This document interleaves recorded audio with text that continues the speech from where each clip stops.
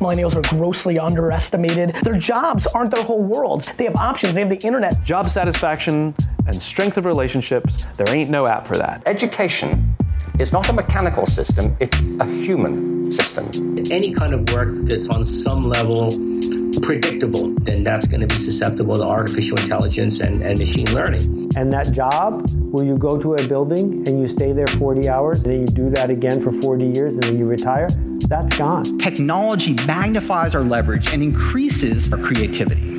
Stay hungry, stay foolish. Please wait as your individualized operating system is initiated.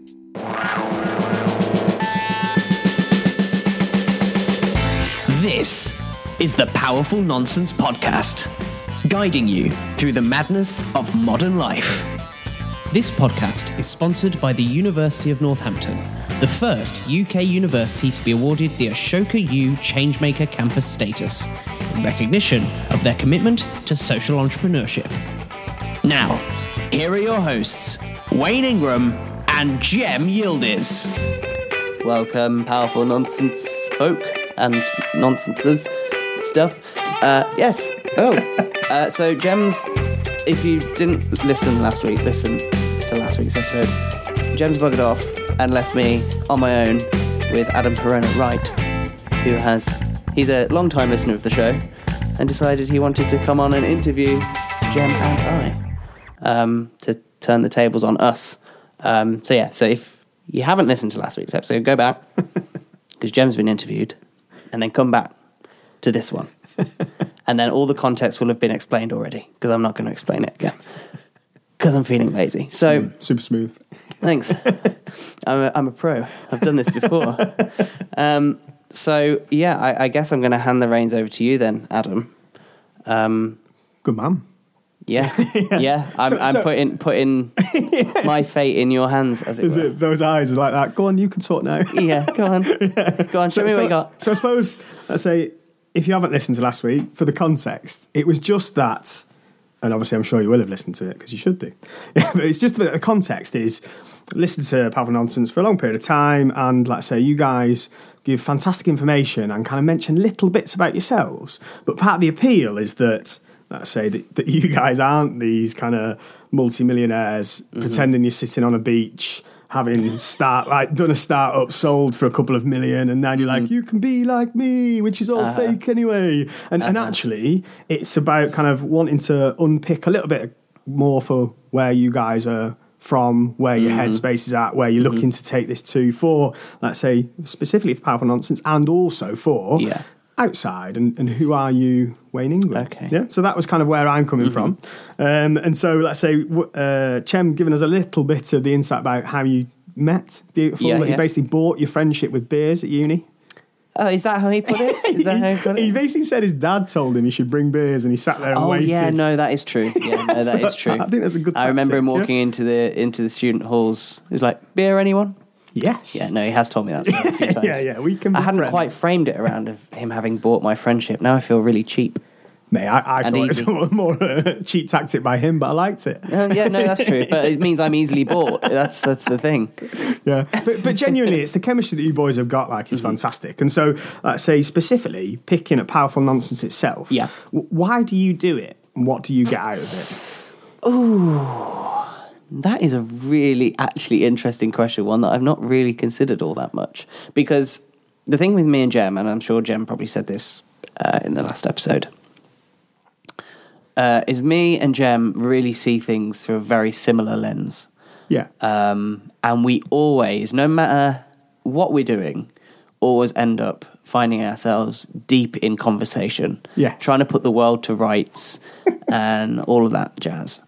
And ultimately, I know Jem had Powerful Nonsense, the blog, before it was Powerful Nonsense, the podcast, which was him kind of putting out his perspective on things. I was going to say venting. Maybe that's not fair. Yeah, in a way, venting, but it was a lot more intellectual, I'd say, than just pure venting. But there was an element of that there as well, because he was kind of going through his own journey. Yeah. And I was going through mine as an actor, and I know he wanted to turn it into a podcast. He decided that's what he wanted to do, and I know he brought me in because of obviously my skill as a performer. So I know there was that element of it, but there was also the element where we were meeting up for coffee and just having these sorts of conversations anyway. Yeah, nice. So it was kind of an element of just, well, we're doing it anyway. Why don't we just hit record and put it out there? Yeah, sure.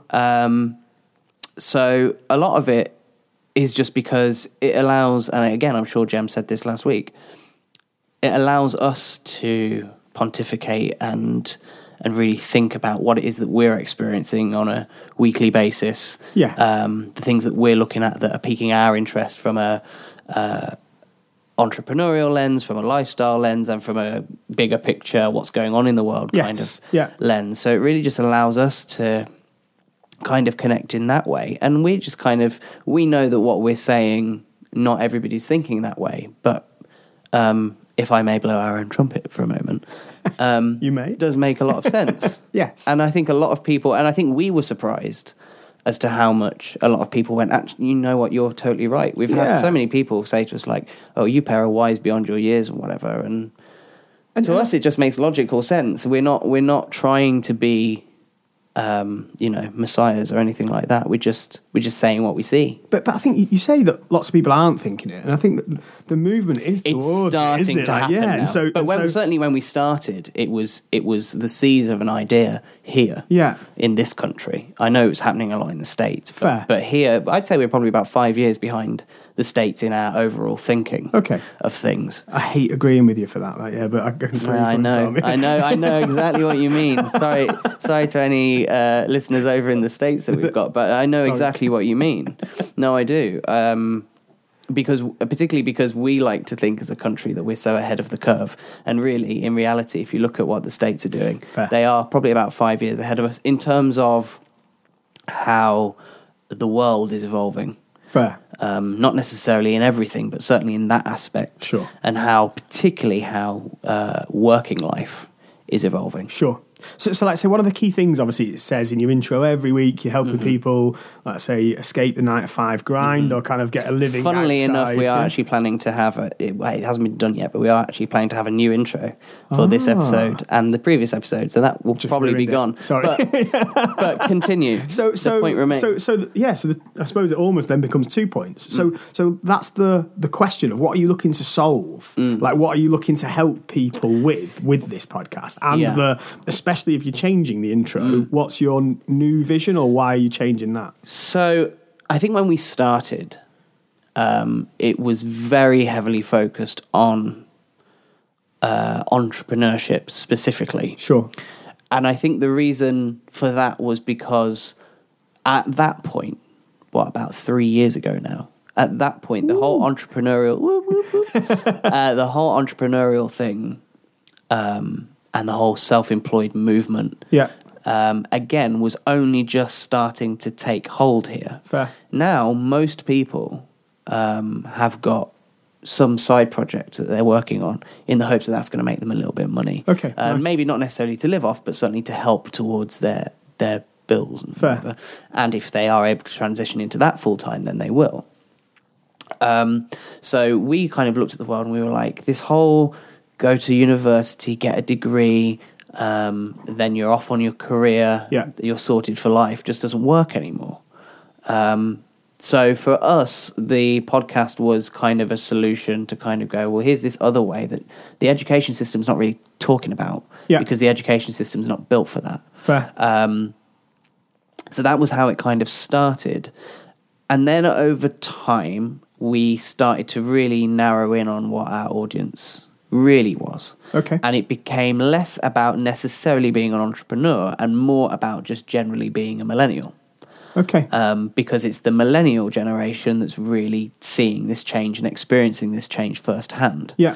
So then it became this kind of more lifestyle podcast with entrepreneurship being the cornerstone of what it is that we talk about. Yeah. But more about looking at the general, like, what do you want out of life? Yes, okay. And then, as time's gone on since then, probably about a year later, we're now looking at it and going, well, there's so much more to talk about. Yeah. Because now we live in the sci-fi future that we all dreamed of as kids. Nice. The driverless car is here. Yeah. My dad is picking up his Tesla this weekend. He's very excited. Is he? Nice. Yeah. But we're living in that future now. Yeah. So it then begs the questions of where's everything going? How's all this super exciting technology that we've always dreamed of going to affect our lives? Yeah. So now the whole millennial thing is an even bigger question. Yes. It's no longer what you're going to do for a career. It's not even anymore how you're going to build your lifestyle. Yeah. It's now also how are you going to build your lifestyle around a career that you're excited about, whilst also acknowledging the fact that the world is changing at a faster rate than we can keep up with. Yes, yeah, indeed. And that's kind of where I see, and I think the content that we've put out in recent weeks definitely is really starting to take that angle. So just because we're going down this line, and before we come back to yourself then directly, let's say it's interesting how Powerful Nonsense has evolved or kind of pivoted at different points. Mm-hmm. So let's say you're now looking to help people with this evolving world, etc. Yeah. So when is your job done? Or like what are you looking to achieve with this by kind of talking to your audience, etc.? I think just some awareness, really. Yeah. Because I particularly talk about this with actors at the moment, because I think I was having a conversation last night. We're, as an industry, 5 years behind everybody else. Fair. So if we're 5 years behind the US, generally speaking, in terms of working life, then as an acting industry, we're 10 years behind the US because we're 5 years behind them anyway, Fair. plus 5 years behind our technology. I got the maths. Thanks. It was never my strong point. So it's just this kind of awareness and kind of going, look, at the end of the day, like we've got tube strikes on today. Yeah. And I say, I understand their predicament, but I don't think they understand their predicament, which is the more they strike, the more likely they are to be replaced by a computer. Yeah. It's the truth of it. Yeah. We had tube strikes about a year ago because ticket offices were closing. And it's like, well, yeah, because it's quicker for me to go to a computer screen, tap a couple of buttons, and the computer's not going to be hung over one day and take a little bit longer when I want to get on the train. So it's more efficient. And that's kind of the world that we're going in. So the job I don't think is ever going to be done because, once the digital revolution's finished, there's going to be another revolution that's going to happen and so on and so on and so on. So the job will never, ever be done. But I think the main thing for us is just awareness. Yeah, good. More than anything else. Good man. And I say it's nice to know that you're actually having that impact on people, etc. Yeah, which I think was definitely a shock for me and Jem.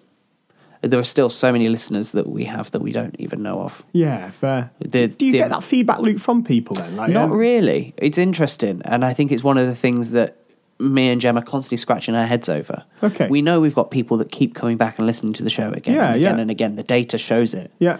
We have some very committed fans. Nice. But they're very quiet fans. Anonymous fans. They are. They are. It's almost a little bit worrying and disconcerting. Because there are, well over 1,000 people, nearly 2,000 people probably committed. Amazing. 2,000 people who know who we are. Yeah. And we don't have a clue who they are. And that's kind of scary. Yeah. In a wonderful way. And do you have plans then to kind of, would you have an ask for them to get in touch to say... Yeah, well, we do. We do regularly. Yeah, we kind of ask, tweet us, email us, whatever. The channels are open. Yeah. So please, reach out. We have a handful of people that we do engage with fairly regularly. But for the most part, don't have a clue. Yeah, nice. We just know that they're there, which is comforting. Yeah, well, and even that, by the fact that they're giving their time and listening to you, like say, week in, week out, that there's definitely value because people are precious about their time. Otherwise, let's say you chop and change podcasts all the time, right? Yeah. I do all the time. Yeah, I get to a point where I'm going, I can't keep up anymore. Yeah, something's got to go. Good man. So let's jump right back to the beginning. So let's say you and Chem cover literally the kind of the two different options of going to uni. So Jem went not really knowing what the hell he wanted to do, and kind of like, I was going to say bumbled his way again, not sort of saying that in a derogatory manner at all, but like a hell of a lot of people do. They go because you're told uni is good, you come out the back of it kind of expecting a job. Whereas yourself, you clearly admitted, and part of the reason you chose your course is that you knew at an early stage you wanted to be an actor. Yeah. I knew I wanted to be an actor before I knew I wanted to be an actor, if that makes sense. No, go on. So I remember the moment where I went, I can make a career out of this. Okay. Interesting. Nice. That's what I'm going to do. I also remember the moment where I went, this is what I'm fucking good at. Yeah, good man. So what was the first moment? But beyond that, when I look back, from the very first moment that I can think of as a child, that's what I wanted to do. It's interesting. It is wonderful, but it also comes with a curse in that I cannot relate to anybody that says I don't know what I want to do with my life. I just can't. I can't fathom it. Yeah. But I think me and Jem mentioned these in a recent episode. But did you have a record of achievement? Yeah, right. Beautiful maroon bound. Oh yeah, that you wrote when you were like 2 years old. Well, not 2 years old, 7 years old, not having a clue what it was for. And interestingly, I found mine, and I was just flicking through because I was curious. And this was probably about 10 years ago now, so I was probably about 15, and I found mine from when I was like 7 years old. Was it 7? It might have been a little bit older. Around that young, impressionable age. Yeah.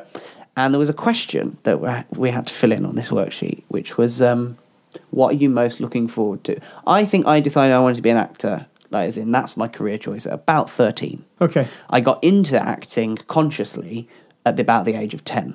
Okay, nice. So about probably 7, 8, 9, whatever age this was. Yeah. There was this question, what are you most looking forward to about senior school? And my answer was, curiously, drama lessons. Was it? Yeah. Nice work. Yeah. Without even realising that was ultimately what I was lining myself up for.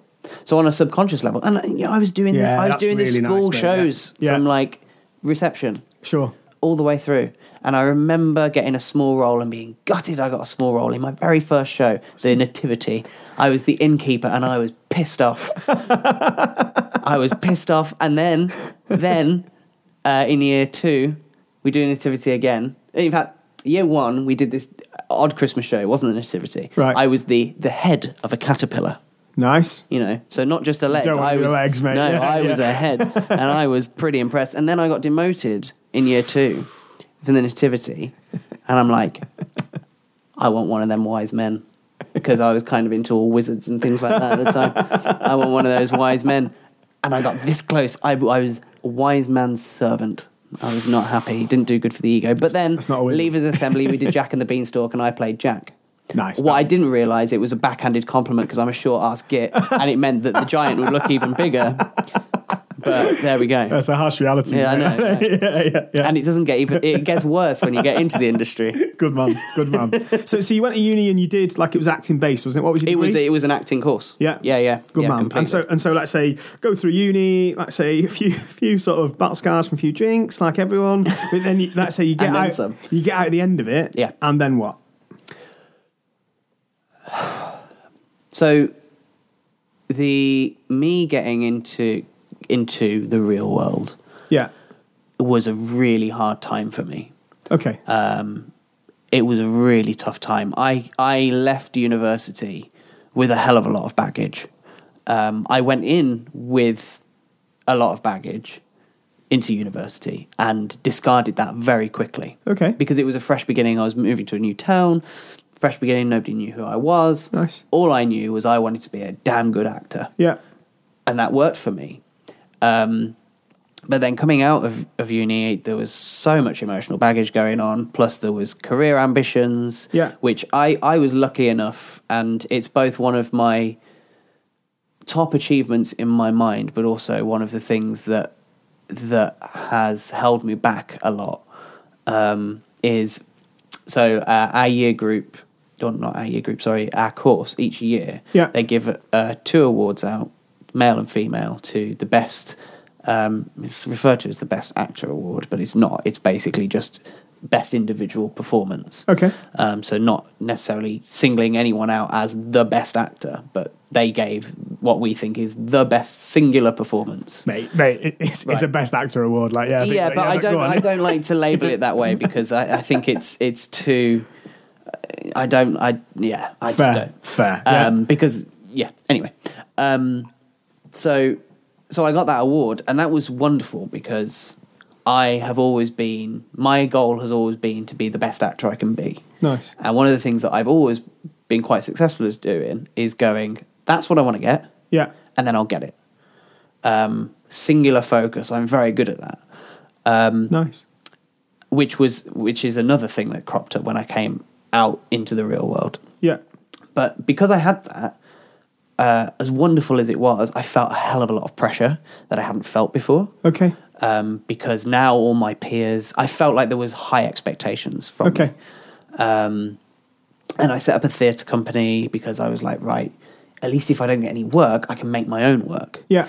Clever. Which I ultimately ended up pumping a lot of energy into. And the company's still there, but I don't pump half as much energy as I did. Fair.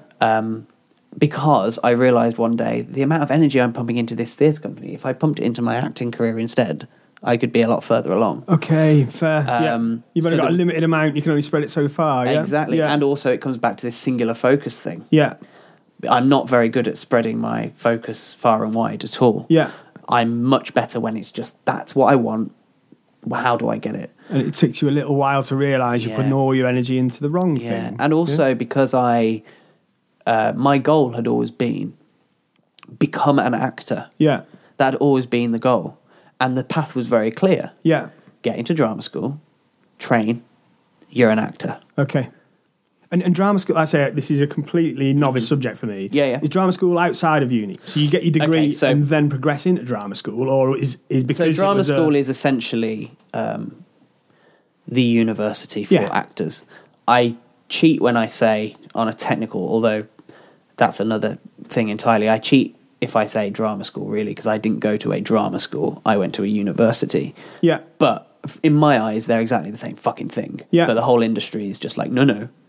There's drama school. That's because it's 5 years behind the real world, mate. Again, the conversation I was having last night with some actors, similar sort of thing. Yeah. So I cheat technically when I say drama school, but it's just easier than going, oh, look, I didn't go to drama school, I went to university. I think we'll let you off. Yeah. But so essentially they're the same thing. Yeah. So go on, so talk through then. So you go to drama school, which you did. Yeah. Yeah, so I go to drama school, you are an actor. Yeah. And I was like, okay, well, I did the thing that I wanted to do. Yeah. But I'd never really, even when I was training, never really thought about what came next. Yes. Yeah. I knew that I had to move to London, really. Not that you have to, because a lot of actors would argue with me there. Not that you have to, but really, it's worth the punt. Bright lights bring you in, yeah. Yeah. So I moved to London. I was like, good. Now what? And it was like, you should probably get an agent. But I was kind of like, but I don't really need an agent because I know I'm good. Yeah. And I know I can find myself work. Okay. And so I spent about 2 years unrepresented, which I wish I hadn't done. Okay. Because I think I could be further along. So there was all this kind of stuff going on and kind of finding my feet and a lot of not really self-discovery, because it was almost like I was trying to pretend that everything was all fine. Okay. In hindsight, at the time, I don't think it was a conscious decision, but in hindsight, everything was fine. And I remember, I think it was about 3 or 4 months before we started doing the podcast, I remember I sat down with Jem. It was a hot summer's day, and I went, Jem, I'm really not happy. Okay. Like, everything that I'm doing, I feel like is just a waste of my time. I know what I want to do. I want to be an actor. Yeah. And I'm sacrificing a lot to do that. But it's whatever I'm doing is just not working for me. Okay. And because you weren't making the headway into it, so you weren't getting you weren't getting the gigs, or it was a combination of things, but mostly yes. Okay. If you were to really really simplify it, I wasn't getting acting work. Yeah. Okay. And I was focusing on a lot of the wrong stuff, in a disproportionate amount. Yeah. Compared to what I should have been focusing on. So then, following that, I then went through this kind of period of self-discovery. It might even have been Jem said to me, here are some podcasts, listen to these. Because I'd listened to podcasts for years. You know, I'm a big Star Wars geek, as you can tell from all of the Star Wars memorabilia in my room, and you're drinking out of a Star Wars glass. And so I'd been listening to a Star Wars podcast for years. Yeah.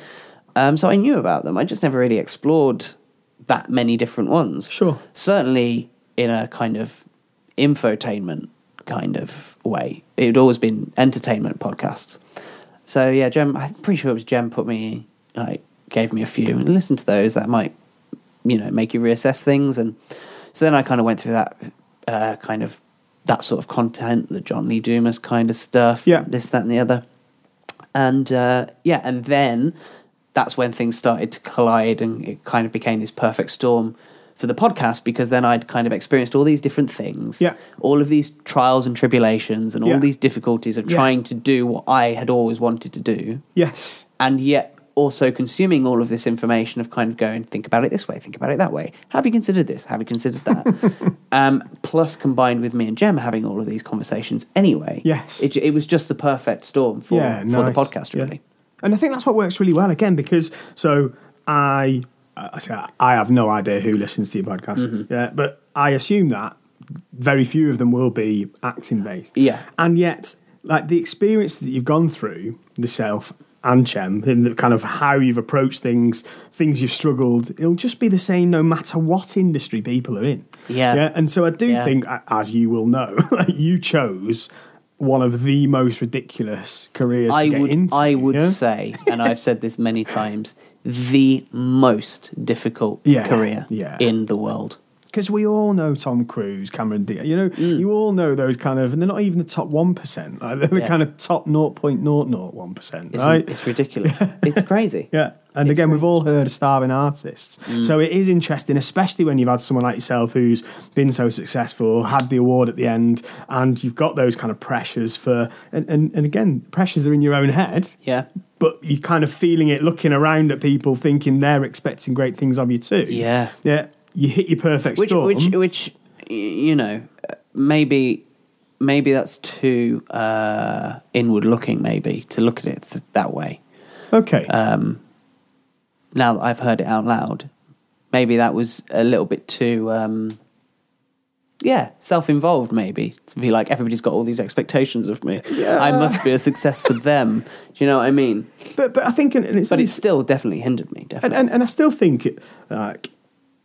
It doesn't matter who it is, you have pressures from different people. Like I say, one of the questions asked Chairman, asked the same to yourself, is that when you're going down this path, like, who are you, I was going to say, who are you trying to impress? That's an unfair question. Who are you feeling the most pressure from? I'd probably say myself. Okay. Really. I've always been, and I had this thing in acting class.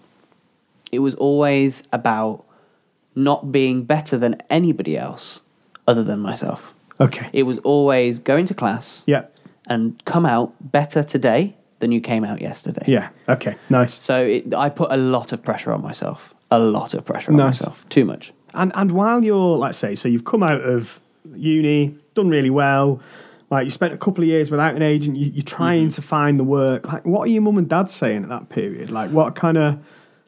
Yeah, I'm really, really grateful, actually, for the fact that my parents have, and it's kind of been their entire parenting strategy, which for the most part I think is a very strong one, and I will probably raise my kids the same way. Nice. Which is, do what you want, however, don't expect us to bail you out if you get into trouble. Fair. Yeah, good. Because then you really weigh up the consequences of everything that you do. Yeah. On the flip side, the only negative that I have found from that style of parenting is that I overanalyze a hell of a lot, and I end up not enjoying myself quite as much as maybe I would have done otherwise. I always listen to all of these crazy stories. Okay. I'm from a working class background, although not many people know that because I don't sound like I am. You talk posh. Yeah, I know. Well, you know, I could turn it on when I want. It's all right. So I'm from a working class background. So being from a working class background, you hear all of these crazy stories about all these things that all these teenagers get up to, causing shit ton of trouble, and it sounds really exciting, really invigorating, and I haven't really done any of that because I've always weighed up the consequences of my answer. I always think, yeah, but what if the police show up? And so sometimes I've held back from letting my hair down as much as maybe I would like. That being said, you know, I've had a perfectly happy life so far. God, that sounds morbid. Sounds like I'm preparing myself for my funeral. No, but I have. I've enjoyed myself. But that's the only negative side I'd say from that parenting strategy. So as it comes to like my career, my parents have always been in this position of just kind of like, if that's what you want to do, that's what you want to do. Nice. None of this pressure of, well, you know, you should probably be a lawyer. Yeah. Because you'll make lots of money. Yeah. I get that more from other people's parents than I do from my own. Yeah. Which, you know, they mean well, but there's a certain understanding of why I do what I do. That I think my parents have over anybody else. Good. What's your definition of success, Wayne? That was a deep beard stroking moment. It was, because so I had always said when I was training, I was like, if I could live 100% off of my acting work, then I've done it. Nice. And I'd probably say that's probably mostly still true. The only thing that I have learned over time is also this, this thing of just kind of being free. To do what it is that excites you and inspires you, and not having to wake up every day and be like, right, what's the first thing on my list of things to do today? Oh, I have to go to the office today. Yeah. And then that will take up 40% of my day, 50% of my day, 60% of my day. Then I have to travel home.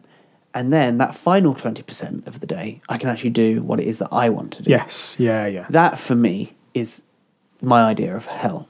Yeah.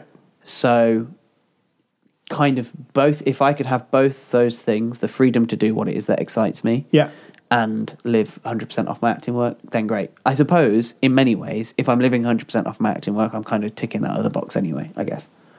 Fair. Yeah, fair. But I said the first one is much more of a struggle than the second. Oh, and definitely. The second, it's practically unheard of unless you're a Hollywood superstar. Yeah, that'd be nice, wouldn't it? Well, you say that, but I've had this conversation so many times over the last few years. I've really come to the realization I have absolutely no intention of being, not intention, because that's not true. No desire to be famous. Unfortunately, the sorts of work that I want to do, I'm a massive Star Wars nut, for example, kind of requires it. It's either going to be a prerequisite to have to be famous in order to do it, or consequence, a byproduct. Yeah. So to do what I ultimately want to do, I can't escape that fact. But it's not a desire of mine. It's not an aim of mine to be famous. Fair. Because I'd quite like to hop on the tube without being harassed. Yeah, fair. Or at least, without having to go in disguise. Yeah. Good man. So let's say you mentioned a number of times on the podcast that you used to still do work at the hotel to kind of make sure that your basic. Yeah, so I work at the hotel now less than I did before, but the hotel's still a thing. Yeah. It's still there. But more recently, you've kind of, so you say you're not great at spreading your energy across a number of different things. Mm-hmm. The theatre company is still going. Uh-huh. Yeah, you've now got an agent. Yeah. Yeah, and so like say you're pursuing that with a bit more savvy or aggression. You're still doing a little bit of work at the hotel, less than before, and more recently. Aren't I a walking contradiction? No, it's interesting. It's interesting, yeah. Yeah, it's interesting in a way because I've always managed to separate the money making from the acting. Yes. I had this interesting thing where I had grown up looking at actors that had got sucked into the 9-to-5 working to pay their bills thing. Okay. And I remember exactly where I was stood at that moment. It was on the street corner by a pub called the Horse and Jockey in Sutton Coldfield. on the main road, and I went, no, I can't do that. That's not me. I cannot let the 9 to 5, the whole system, stop me from being an actor. So in my head, they're two very, very separate things. But that being said, at the same time, I have spent a lot of my life since graduating slowly, very slowly, building a lifestyle that will allow me to do my acting. Yeah, good. And one enables the other. Yeah, absolutely. And the job that I've moved into in the last few months, Yeah. I went into the interview and I said, look, here's the deal. I'm an actor. I don't want a career in whatever it is that you do. Yeah. I want a career being an actor. I have certain set of skills which you need. Yeah. That I can offer. But first and foremost, you have to understand that if an audition comes in and they need me to be in tomorrow, I will be there. I will be. Yeah, good. And if a job comes up and they're like, we need you for a month, and I'm going to be in another country for a month, I'm going to be doing that acting job. I'm not going to be here. There are ways that we can work things so that maybe we can make it work. Sure. But I'm flagging that up to you It's right now. just setting expectations right from the start, Absolutely. isn't it? Like, Because it was kind of like, if that can't work for you, I may as well just leave right now. Yeah, we're wasting each other's time. Yeah. And they obviously appreciated that. Yeah. One, the honesty, openness and honesty. Yeah. And two, the clarity of what they're actually getting because you got the role. Absolutely. Yeah? And go on. I think that comes from as well. It's one of the reasons why I'm like, you don't have to move to London as an actor, but you probably should. Yeah. Because I feel like you would struggle to get that in any other city in the UK. That flexibility to work in. Not even so much that, just the understanding of what an actor's lifestyle really is. Okay, nice. Because everybody that lives in London knows at least one actor. Okay, nice. One working, struggling actor. And they go, oh, yeah, no, I understand. Yes. Yeah. Which I don't think you'd get in Birmingham. No, because you can be as empathetic as you want. Like, but But when the time comes, it's like, no, I need you in work tomorrow. Yeah. It's like, tough shit. Costa Rica, mate, a month. Exactly. Paid. Yeah, I'm being paid to go to Costa Rica for a month. I am out of it. Yeah, see you, bye. So. Good man. And so what's the role, let's say? So I am now a personal assistant for a vocal therapist. So there's a little bit of crossover. She does deal with performance stuff, though it's mostly the medical side than it is performance side. Medical side? Yeah, so for example, if you have to have throat surgery for whatever reason, it's the rehab afterwards and things like that. Yeah, completely missed that. I was thinking like hypnotherapy voices or something like that. No, it's just, a lot of it is the same sort of techniques that actors learn. That's fascinating. When they're trained. So there is definitely that crossover. And it's quite good. I think because I'm an actor, I think it also helps. Yes. Because she can have a conversation with me about someone's voices and I can go, well, that voice sounded a little bit off, a bit stuck in their throat or whatever. She's like, yeah, well, she just needs to open her jaw more and blah, blah, blah, blah, blah. Fascinating. So we can have those sorts of conversations. So there's a bit of crossover there. And essentially, one of the things that you bring to Powerful Nonsense is the kind of the efficiency drivers, the productivity pieces. That's one of your passions, at least. Yeah. And this is kind of essentially, you've got a bit of freedom to deliver that at work. Yeah. And interestingly enough, the reason that all of that efficiency, productivity stuff happened was because I was so determined to get this singular focus, even though adult life makes it practically impossible. Sure. It's great when you're a kid and you can go, yeah, well, that's what I want to do with my life. So that's what I'm going to do. Yeah, because school is going, you need to think about what you want to study at uni. Yes. It's like, well, I know what I want to study at uni, so how do I get there? I remember bunking off maths because I was like, maths isn't going to be important for me. I'm an actor. Yeah, fair enough. And that mostly, still to this day, is mostly right. Particularly now, because I get a computer program to work out my accounts. Fair. fair, yeah. But yeah, I remember bunking off a maths lesson because I was like, my drama exam's coming up, that's more important to me. Yeah. Yeah, good. And so let's say, currently, in your drive for success, you're doing a job that you're genuinely enjoying. Yeah. You've got that flexibility and understanding baked in right from the start. And within a kind of career or field that you understand and can add some value or just, let's say, enjoy being. Yeah. Alongside kind of Powerful Nonsense. Uh-huh. How's the acting going?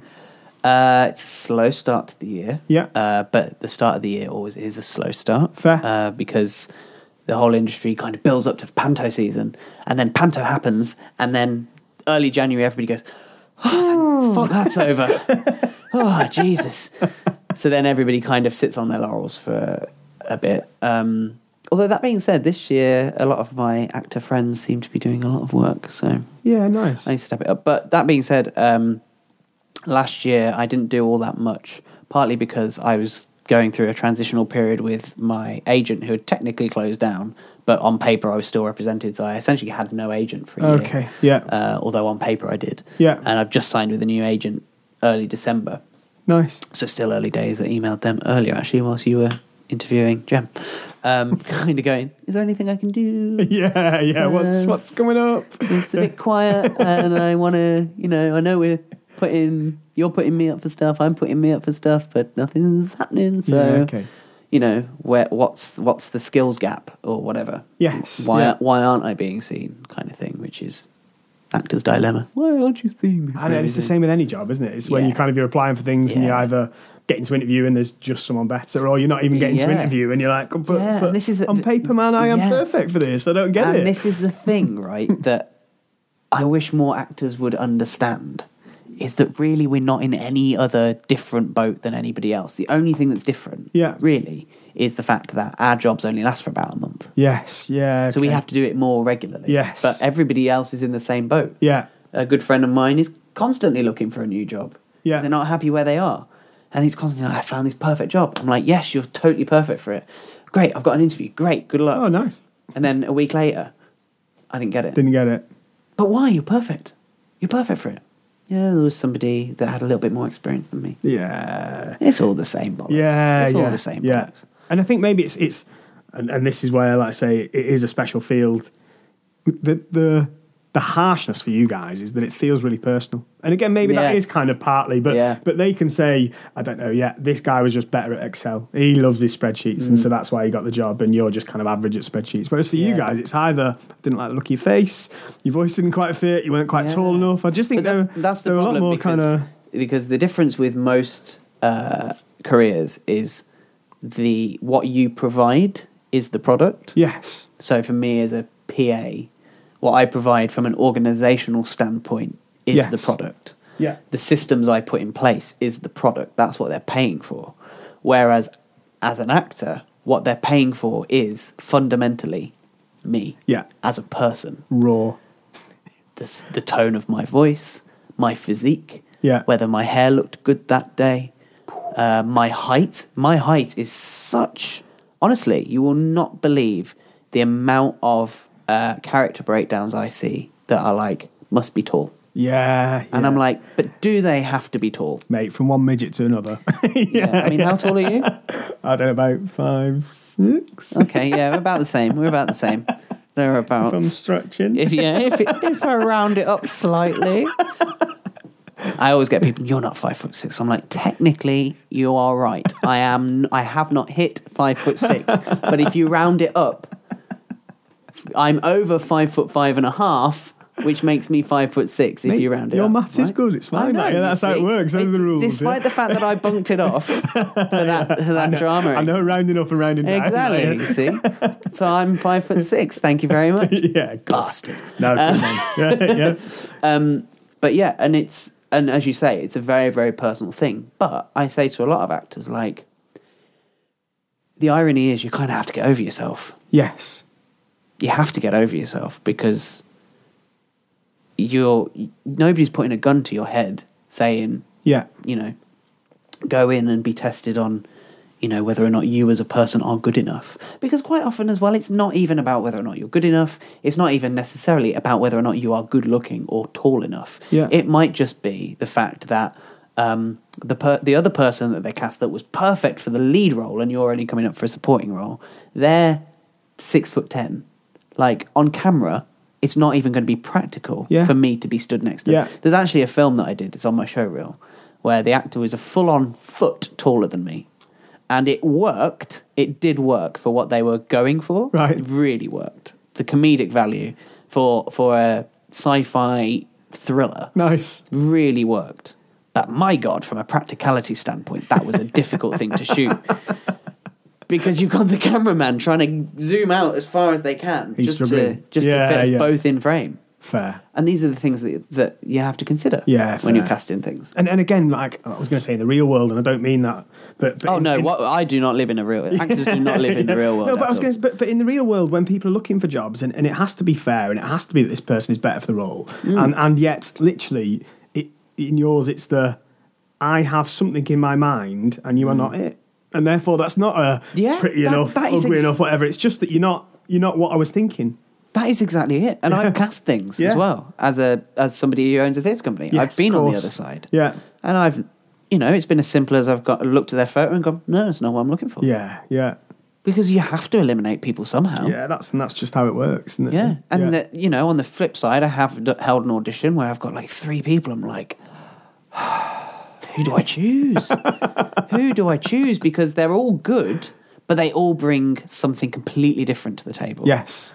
So then it's like, then you look at who else is in the cast and you go, well... How does it complement them, etc.? How does it complement them on the stage? How does it complement them off stage? Are they going to mingle with everybody as well? Fair. Because I've seen their personalities. Which personality is going to... So sometimes it has absolutely fuck all to do with whether or not you're any good, whether you look right. Yeah. Sometimes it's just, did I actually enjoy your company? Yeah. But emotionally... It's just a raw rejection. On the other side, it really can feel that way. It really can. But I've kind of come to the point, and maybe it's because I worked in call centres for a long time. Okay. I just water off the duck's back to me now. That's good. I do the audition, and I go, I've not got that. And then I move on. Okay. And do you ever get it wrong? Like, say, I find speaking to some of my mates, they come out of an interview, which isn't an audition, but same idea, and they're like, oh, that was terrible, I got offered it. And the other ones where they come out going like, I smashed it, and they don't. Or are you guys a little more clinical with your self-awareness and self-analysis? Yeah, I just don't think I think on those terms, in all honesty. I don't think I do. I've not really thought about it, to be honest. But I never come out of an audition being like, I've smashed that. Yeah. Because no matter how prepared I am for an audition, I always feel underprepared. Again, it goes back to me putting a lot of pressure on myself. Fair. I always feel underprepared. Fair. I know there was one audition that, funnily enough, the film I was just talking about, I completely smashed it, apparently. I had no idea that I did. The role had already been cast. And I went in for to read a different role. And... Then as I was in the audition, the director, who's now a very good friend of mine, she went, do you mind, I know you haven't prepared for it, but could you read this other role? Yeah. So there I am reading this script, having not even looked at the lines, the intentions of that character, just doing it off the cuff. Yeah. So I was, for all intents and purposes, completely underprepared. Yeah. And then she put herself in this dilemma of going, well, he was great at that. Better than the guy I've already cast. I can imagine him at this. Yeah. So, but I didn't think about it. I just went, fair. Fair. And actually, funnily enough, I hadn't actually seen, for some admin error, I hadn't actually even seen the script for the film for that audition. I went in, and they went, right, are you ready for us? I went, well, no, not really, because you didn't send me the script. And they were like, oh. I was like, so this guy that's technically behind me, do you want to do him first? Give me the script, I'll read it, and then we'll do it. So nice. I had 15 minutes prep for that entire film, and yet I apparently smashed it. And yet then there's been other auditions where I've been like, yeah, I think that kind of went. So what does that teach you? Next time you get a script, don't look at it. 15 minutes before, rock in, like, I've got this. Yeah. Maybe my talent's just that raw. So I don't think I think on those terms, to be honest. Fair. And I think it's safer to be that way. Yeah. Because you only get yourself worked up for excitement of, I smashed that role's totally mine, to then be told, usually not even hear anything. Yeah. Okay. Then the other side where you go, I absolutely destroyed that. You go and you eat a whole tub of Ben & Jerry's in one night. Tough times. And you go and get absolutely pissed because you're like, that was the worst audition of my life. Fair. And then they phone you up and be like, you got the role, we need you in great shape. And you're like, 12 Ben and Jerry's later, man. Yeah. So I think it's just healthier just to kind of go in, do the audition and leave. Yeah. And assume you haven't got it. That's kind of how I've kind of trained myself on a Fair. subconscious level. And so let's say taking that focus that you have, that single focus, do you still enjoy that and put that into your PA work? Assuming your boss isn't listening. Well, interestingly, I test all of the stuff that I implement. This is where I'm a bit of a tinkerer. Yeah. I test all of the stuff that I implement as a PA on myself first. Nice. So anything that I learn in trying to get myself, because I've got so many plates spinning all the time, I have to be super productive. So I have to try and find a way to automate or find a way to be super efficient. So I'll find ways of doing that first, and then I'll go, right, that works. Now I apply it to my PA work. Perfect. Because the less I have to think about my PA work, the more I have time to think about what's really important to me. Yeah, good. That's not to say that I skive on the other job, but... No, but you're delivering what you need to. Exactly. Right? Yeah? So actually, you're really giving them the value. Yeah. And it's that 80-20. So actually, the kind of 20% output for you is giving them 80% of what they need. 100% maybe. Exactly. Yeah, but it's giving them everything they need so without they still you get having the value. Exactly. Yeah. And that's you to the focus value back into transition. yours, yeah? Yeah, Yeah, absolutely. that works nicely. Yeah. Good man.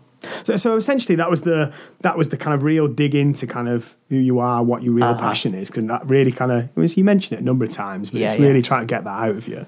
Yeah. What I wanted to do was sort of finish off with your two questions, mate. Yeah. So. You bugger! You pre-warned me that this was going to happen as well. Do you know? I haven't even fucking thought about it. Chem struggled too, mate. So you enjoy. So everybody struggles on these. It's good. That means they're good questions. So there's three. I've got your two, and I'm going to stick another one on. Ooh. So let's say, tell me something obviously that's powerful, and then something which is nonsense. Powerful. Fuck, I really wish I'd thought about this. It's like you've never heard this question before. I know. But when you're asking it, you never ever think about how you would answer. Okay, I'm gonna do. Actually, no. I've got my most powerful piece of advice. I was gonna go for nonsense, but I'm gonna flip it on its head. So the most powerful piece of advice I've ever heard was from a podcast that unfortunately I no longer listen to because it was one of those that got cold when I couldn't keep up. But it was from the Unmistakable Creative podcast. I don't know if you ever listened to that one. No. It's quite good. Not as good as Powerful Nonsense, though. And he said that you should never let anybody should all over you. Okay, nice. And I think it's so true. And it's poetic, yeah. It is. Yeah. And another podcast reinforced it recently. It was The Art of Charm, as we always discuss The Art of Charm, because it is a great podcast. Somebody was on there, and he said, I can't remember who it was, but he said, the word should always begs the same question. According to whom? Fair. And tight. Yeah. And do you know what? One of the things that I wish I'd done less of is listening to what other people told me I should do. Fair. I really wish I'd done less of that and just gone with my gut, because it's usually when I go with my gut that I smash it. And you're honest to yourself. Yeah. Nice. Yeah. Biggest load of nonsense? So biggest load of nonsense. Who came up with these bastard questions? His face is struggling. Biggest load of nonsense. I'm completely blanking. This is so tough. This is so tough. Just going to leave the silence hanging. Yeah, no, do. No, it's good. Okay. This is just the one that's popped into my head at the moment. And I'm sure we've heard this before. But I think, I say we, they have heard this before. But I think it kind of highlights another point. The biggest load of nonsense that I've ever heard is that if you want to make money, be an accountant. And the reason I use that as an example is because it highlights a lot of what we talked about as why we do the podcast and what the goal of the podcast is now, is that if you look at it statistically, one of the worst career moves you can make right now is to become an accountant. Because they're going to be a dead breed in 20 years. Less than, probably. Harsh. Fair. Yeah, it's true. My accountant's great. But the reality is that it's a dying occupation. And the reason I bring it up is because and it kind of goes back to that awareness thing. Yeah. Is that the world is seriously changing, and beware the advice, and I've said this to a lot of actors as well, beware the advice of the previous generation. Yeah, good man. Yeah. Because the previous generation lived in a completely different world to what we did. Yeah. Completely different world. And like, I use it as an example for actors all the time, but do you remember 56k internet and trying to watch a video online? It was like waiting for Christmas 2 years later. Yeah, fair. It was a nightmare. And now, video loads instantly. Yeah. Instantly. Yeah. And that just in of itself creates so many possibilities that weren't there before. And that's just a tiny, tiny change. And it's a lot of those people that want to give you that advice, isn't it? Those kind of like, and they mean well. I'm not having a dig at old generations. Mean well. Yeah, they mean well. Yeah. But unfortunately, it just doesn't apply to the same level that it used to. Yeah, good man. Good man. Last one, a regret. This is a surprise regret. Yeah. I kind of feel like I've almost answered that one. But it was that kind of thing of listening to other people's opinions over my gut. Fair. So because I think if I look back on things where I kind of went, I did not do that. That was the wrong thing to do. Any specific occasion then? So interestingly, I was talking to Jem earlier about, again, it kind of applies to the acting industry, but this is kind of one that really sticks in my mind. I said when I was training, the industry that we work in as actors is on the cusp of a massive change, a massive revolution. Okay. And the reason being is because of the internet, right? And one of the things that is going to happen is the fact that the superstars are not going to be decided by Hollywood anymore. They're going to be decided by Joe Average and who's got the social media following. Yeah. You're seeing YouTube stars being plucked by Disney. Yes. Going, work with us. Work with us. Yeah. Because you have it's not because Disney have gone, they're great. No. It's because the population have gone, they're great. And Disney have gone, Disney have gone, we want a cut of that. Thank you very much. Yeah. And I had said that years ago. And I listened to the old generation of actors going, that stuff doesn't matter. Just be a good actor. Yeah. Just be a good actor. Yeah. The cream will rise to the top. And whilst that is true to a degree, sure, the other is true. What I had said was also true. And I had started to work towards that goal. Yeah. And then because I listened too much, left it behind. I left it behind. And now I could be several years ahead of most of the acting industry in terms of following. But I know that if everybody plays that same game, the people that are going to be at the top are going to be the ones that are just damn good actors as well. Yeah, fair. So I just kind of wish that I had just trusted my gut on that, because I've seen there's an actor who everybody in the industry knows who he is. They know his name. Joe Average doesn't know who they are. Okay. They're not famous. Yeah. But my God, you say his name in the industry, everyone's like, yeah, I know who you're talking about. Okay. Yeah. And he's done exactly what I said we should have done. And everybody knows who he is. Yeah. And that's not necessarily, again, it's not because I want to be famous, but my God, he's always fucking working. Yeah. Always that's fucking that's working. It. Fair. Yeah. So, that's probably my biggest example, the most recent example where I'm kind of going, I wish I'd listened to my gut instead. Yeah. And therefore, you're acting upon that now? Absolutely. I have doubled down. I said to Jem earlier, it's like, I feel like I have to move really fast. Yeah, I've got 3 years now that I have to make up for where I didn't execute on what I needed to execute on. Good lad. Good lad. Mate, that's absolutely everything for me. It's been a privilege speaking that to you. That has been great. We've gone for nearly an hour. Isn't it? Yeah, sorry. That's all right. That's fine. It's our podcast. We get to decide the rules. Yes, so. good man. But that was a really good chat, man. Yeah. Really, really enjoyed that. Really enjoyed that. Just being nosy. Well, we all need to on occasion, don't we? But no, it was really, really good, and I'm glad that you offered to kind of do this as well, actually, because I hadn't really considered the fact that our audience don't really know anything about us. And I think I said to you on the phone, I think it was a semi-deliberate subconscious decision. Fair. Because we didn't want to be the guys at the top going, look at how successful we are. Yeah. We didn't want that, so. But again, I think that's the appeal of the both of you, is that, like I say, genuinely, you have a really nice chemistry. and you're not completely up your own arses. Like you're both kind of well, yeah, I'm an actor. Yeah. But that's again like you both. Got as in, I'm good at fooling people into thinking I'm not my own ass. No, I'm joking. Fair, but I'm joking. You both got the strength of your convictions. Yeah, you both execute upon the things that you're suggesting, and like I say, you're both pretty free with how you structured your lives. And that I say, there's the big appeal for listening to you is you're not, like I say, pretending you're on a beach or kind of sat there on a beach maybe with kind of millions in the bank just because. And you can be like me. And what's the point? There you go. And that's why I'd say genuinely, you laugh a lot. It's good to listen to you both. I just thought it was really interesting for other people also for, like I say, learning a little bit more about yourselves. No, honestly, it's really appreciate it. Really, really do. So thank you. So I guess I have to do the outro, right? Jem's not here, mate. It's yours. I normally do the outro anyway, so I don't know why I made such a big deal of that. There we go. Great. So, Adam, I know that you're kind of like want to be humble about this sort of thing, but how can, because people know who you are now, how can they find you? Should they need to?